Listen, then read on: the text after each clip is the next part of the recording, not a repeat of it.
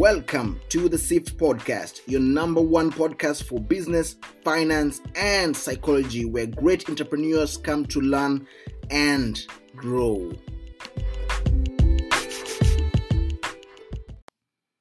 Hey guys, and welcome to episode 42 on the SIFT Podcast. And for today's podcast episode, we are going to talk about marketing, and to be more specific, SaaS marketing, software as a service. For those of you who don't know what SaaS is, just basically software as a service. And in recent times, we've seen a very exponential growth in terms of the number of softwares that are coming up, in terms of the number of startup companies that are coming up with softwares. And we also as consumers tend to be using a lot of these softwares. But now, if you're a founder and you are in the SaaS industry, now how do you get into marketing? Because when it comes to SaaS, you're pretty much selling something that is not quite tangible. You cannot compare it to a product. It's very different when it comes to product marketing. Now SaaS is completely different, purely because it's very for the most part not tangible. And then also to give you, it's not also quite visible. Like you can only, for the most part, only use it electronically. Through your computer, through your phone, maybe through your television and all that. Think about maybe where you like to listen to music. The kind of apps you use, the kind of softwares you use, maybe to edit or to get some work done. And also think about, if you're working in an organization, the kind of softwares you use internally to get work done, to communicate within that organization. Now, these are the kind of softwares I'm talking about now. How do you, as a founder, because you're an entrepreneur, you're a founder, and you have a SaaS company or a SaaS startup, and now how do you come up to marketing your SaaS, your software as a service? The kind of product that you've come up with, the kind of service you're offering, the kind of software you've come up with. Now, how do you effectively market on that? Because it's very different when it comes to, in comparison to product marketing. So you have to think of it in a very different dynamic, in a very different kind of way. And I'm pretty much going to go through some of the things that you should look into implementing in your marketing campaign, in your marketing strategy, and also carry out tests, guys. Marketing it's also something of carrying out tests and seeing what works and seeing what doesn't, and then doubling down on what works. But now, if you're in the SaaS industry and you pretty much, let's say, have a website, and your motive is, first of all, and you're new, you want to first of all start with brand activation, creating much awareness about your brands, let people know about you. Because when you come up with a software, people probably don't know about you, but now you want people to get to know you. You might be in the B2B, in the B2C industry, it doesn't really matter, but you want to get yourself out there. And one of the things you can do to drive some traffic and allow guys to know you is pretty much have some free tools on your website. Now, let me give you guys an example for this. If, for example, you're a founder and you've come up with a software that is relevant in the real estate industry, yeah, you've come up with some kind of a software that helps maybe consumers to find proper real estate houses based on their budget. It could be anything. I don't know. It could be anything. But then again, like, have a software on your, not a tool on your website, for example, like a mortgage calculator, for example, something that if I'm to go on any search engine, talk about Google or Bing, and key in mortgage calculator, your site pops up. And what happens is you will be generating some traffic, because every time anyone wants to do some form of, let's say, mortgage calculation, calculate some interest rates here and there, or you have a tool that does a bit of budgeting or help someone find the proper real estate that they might want to buy in based on their budget, and having these people generate traffic to your website, what happens is that they might not necessarily buy at the start, but they get exposed to what you offer. You get the chance to have them on your website. And now from there on, it's now upon you to optimize your sales funnel and have them convert on your website. Now, this depends purely on you, on the kind of products you're offering, and how your website is laid out to drive more sales and lead to more conversion.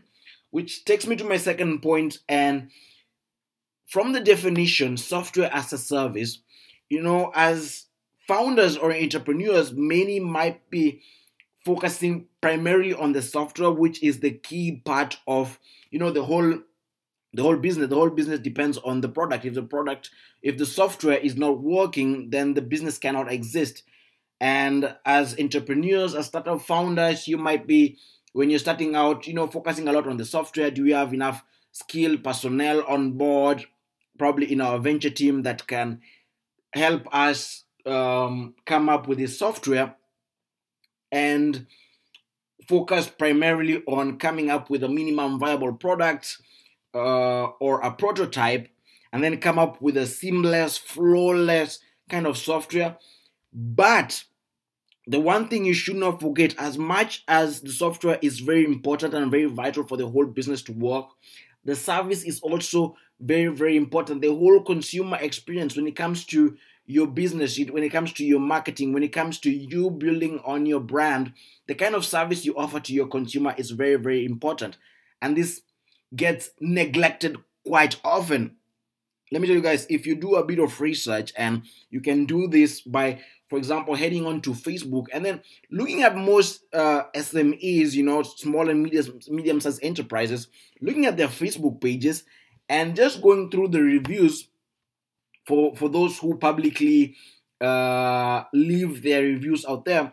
And then there's something you'll find out whereby a consumer, let's say, gives a 5-star rating, then they will get a response from the organization. But in most cases, when a consumer leaves a 1-star or 2-star rating, they end up not getting a response from the business or from the organization. And this all comes down to the whole consumer experience, because if I'm complaining to you about probably your software being buggy, and I'm sending you emails and you guys are not responding, and then I head onto your Facebook page, I try and hit you guys up there and you're not responding, and I get pretty much pissed off and I post a bad review on your website or on your Facebook page, but then you don't respond, it detrimentally affects your brand equity, your brand image. And it's like I said in one of the previous episodes, I think in episode 31 or 32, it doesn't really matter if you have the best marketing people in your company. If you're not working on the whole consumer experience, then you're pretty much wasting your money, because it's moving one step forward and then 2 steps back, and also burning the bridge so you can't move forward. Like, that doesn't really make sense. So the whole service, the whole consumer experience is really, really important. If I'm a consumer and and think about experience from when your target consumer has the idea of, they have a problem that they need a solution for. Think about what are the kind of touch points that they get exposed to before converting, or before going into your sales funnel and converting on your website, buying or subscribing to your platform. Now think about that. What do they do?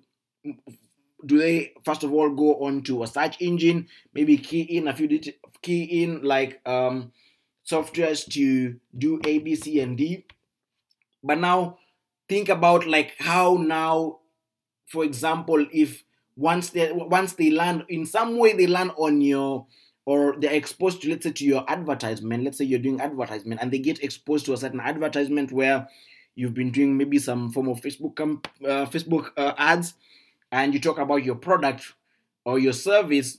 If I click on this advertisement, will it lead me directly to where now I can read about probably description on the software that is being offered, and also allow me to purchase without looking further around the website? Because for some businesses, you find that they might be doing some form of Facebook ads, But then again, when a consumer clicks on this ad, they end up landing on the homepage because this business or organization have been doing their Facebook page, their Facebook ads quite so, how can I explain, quite so not specific, in that their set landing page is their homepage. So a consumer ends up landing on their homepage and then having to peruse through and search for the exact product or service that was being offered. And this tends to lead to a lot of bounce rate for your consumers, so it's not really something good. So it's one thing you want to think about if you're in the SaaS industry. What are the kind of touch points your consumer gets in contact with, and how can you optimize that to make it so seamless for them to find what they're looking for and have them convert at the end of the sales funnel. And then another point, which will be the third point, guys, if you're in the SaaS industry, probably you're, like I said, probably you have a website, and one of the things you really need to look into is your website speed.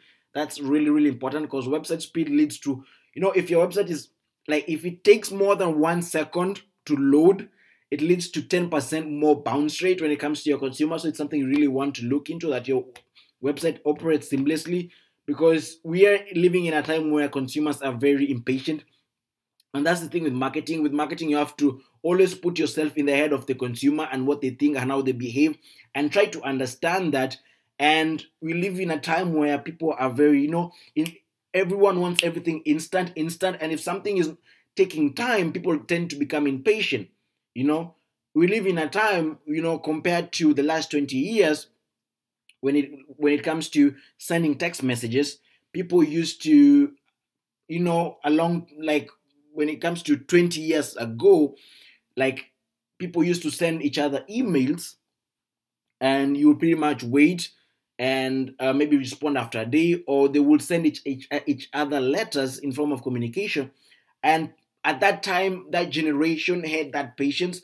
But we live in a time where everything is very instant when it comes to, your messaging apps. You can simply send someone a text, and they reply the same second. And it's all on instant gratification and instant, it's everything instant. And if your website is not performing quite fast, if it's quite slow when it comes to its load time, it's something that you really want to look into on the kind of maybe the bulk of content that you might be having that might be slowing down your website, because you don't want your website to be loading for more than 1 second. Like, every time I click something on your website, I need it to pop up within the next second. If it stays more than 5 seconds, you probably know I'm gone, I'm out. So it's something you want to look into if you're in the SaaS industry. And then the fourth point, and probably my final point, will be on pretty much offering free services at the beginning. Now, this might not sound really as a good idea to some of you, but the thing is this: you want to gain a bit of traction. You want to collect a bit of data on your service, get a bit of feedback, and pretty much captivate your consumer segment's attention. And one of the things you can do is not just purely offering free services, but having a trial version on your software.